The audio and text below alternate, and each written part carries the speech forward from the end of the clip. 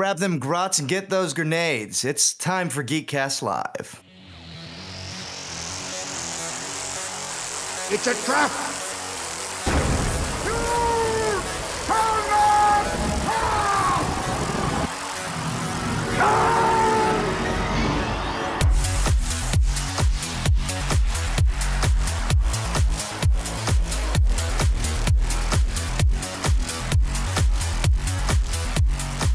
Hello, and welcome to a special Thanksgiving episode of the Geekcast Live podcast. I am your host, Cartoon Joe, and this is episode 470. This week, we thought we'd give ourselves a little bit of a break, and I would read another chapter of Robert Louis Stevenson's The Strange Case of Dr. Jekyll and Mr. Hyde. So without further ado, let's begin. Dr. Jekyll was quite at ease. A fortnight later, by excellent good fortune, the doctor gave one of his pleasant dinners to some 5 or 6 old cronies, all intelligent, reputable men, and all judges of good wine. And Mr. Utterson so contrived that he remained behind after the others had departed. This was no new arrangement, but a thing that had befallen many scores of times. Where Utterson was liked, he was liked well. Hosts loved to detain the dry lawyer, when the light-hearted and loose-tongued had already their foot on the threshold. They liked to sit a while in his unobtrusive company, practicing for solitude, sobering their minds in the man's rich silence after the expense and strain of gaiety. To this rule, Dr. Jekyll was no exception, and as he now sat on the opposite side of the fire, a large, well-made, smooth-faced man of 50, with something of a stylish cast, perhaps, but every mark of capacity and kindness, you could see by his looks that he cherished Mr. Utterson a sincere and warm affection. "I've been wanting to speak to you, Jekyll," began the latter. "You know that will of yours." A close observer might have gathered that the topic was distasteful, but the doctor carried it off gaily. "My poor Utterson," said he, "you are unfortunate in such a client. I never saw a man so distressed as you were by my will, unless it were that hide-bound pedant Lanyon at what he called my scientific heresies. Oh, I know he's a good fellow, you needn't frown, an excellent fellow, and I always meant to see more of him, but a hide-bound pedant for all of that, an ignorant, blatant pedant. I was never more disappointed in any man than Lanyon." "You know I never approved of it," pursued Utterson, ruthlessly disregarding the fresh topic. "My will? Yes, certainly I know that," said the doctor, a trifle sharply. "You have told me so." "Well, I tell you so again," continued the lawyer. "I have been learning something of young Hyde."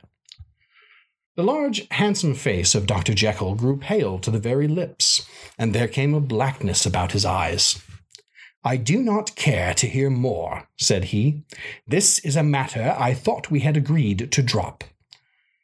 "What I heard was abominable," said Utterson. "It can make no change.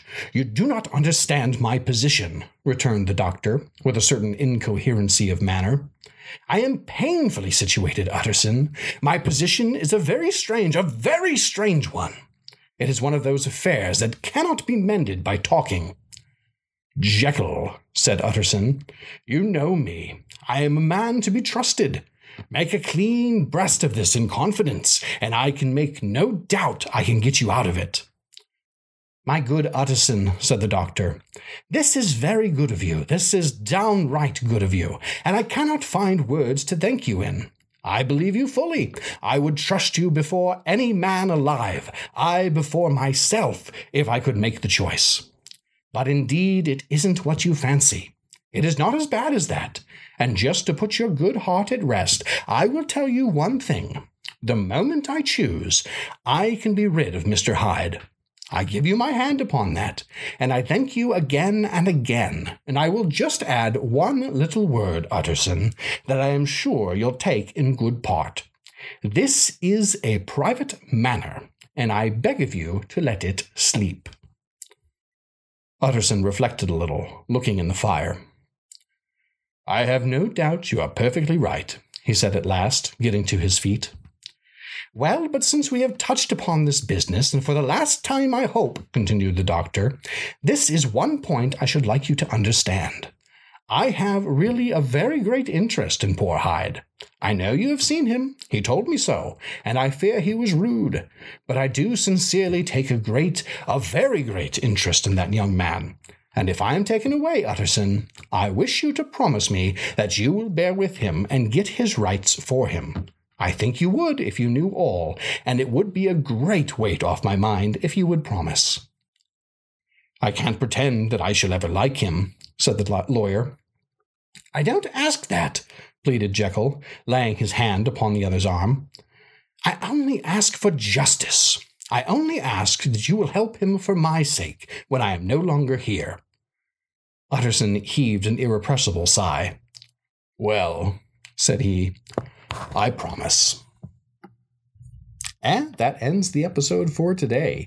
I hope you're having a wonderful Thanksgiving. Thanks for listening. If you liked what you heard, head on over to wherever you listen to your podcasts and give us a 5-star review. Tell us what story you'd like to read when we finally finish this interminable novel. I'm just kidding, it's very short. And if you want to support us in other ways, you could go to patreon.com/geekcastlive to sign up for our subscription model.